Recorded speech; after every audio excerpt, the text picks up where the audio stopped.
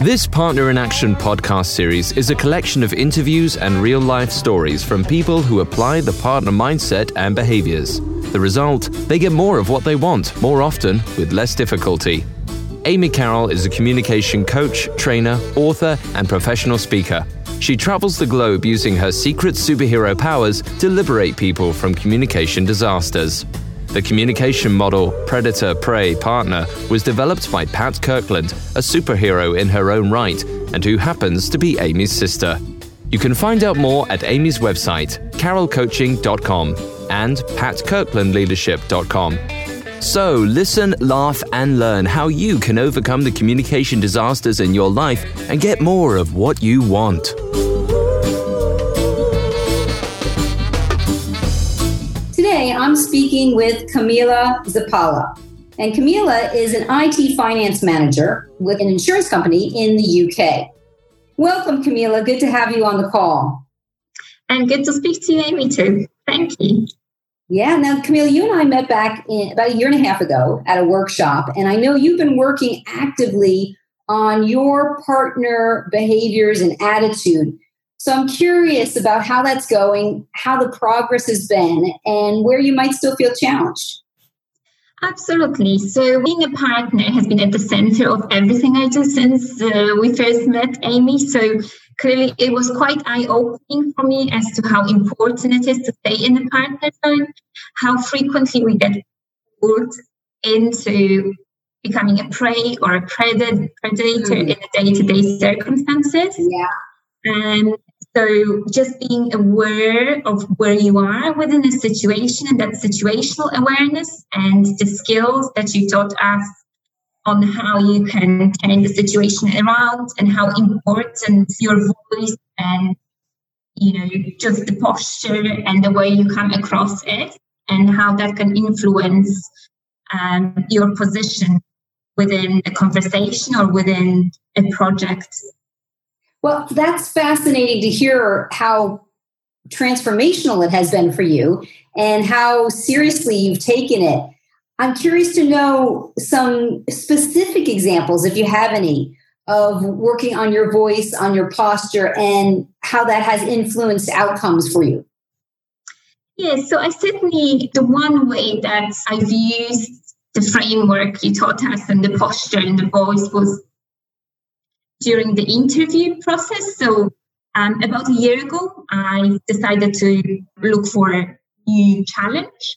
And I went through a round of interviews, and clearly that has helped me a lot. So from the handshake, the tone of your voice, and confidence, and not showing through where you struggle through the questions, just having that ability to pause, take a step back, and answer it in a way that isn't going to be a negative reflection on you. I think that's it, where it was used once, at least. That's great. So it sounds like you applied a lot of the behaviors and skills, and you were showing up with a lot more confidence and feeling actually that confidence during the interviews. Is that accurate? Absolutely. Absolutely. And I continue. I think just having awareness, situational awareness, and the skills you've taught us. Yeah. Just continue with me throughout that year and a half since. And I think I continue using them day to day.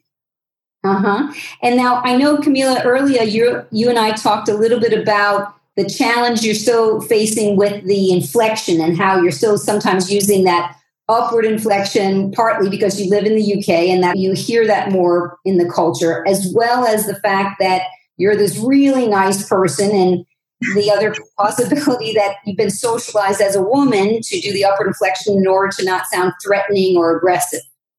Yeah. So that's still hard work for me. And clearly there's a lot more to be done in that space. Okay, so let's do a little bit of coaching around that. So say that to me again. That's clearly hard work for me.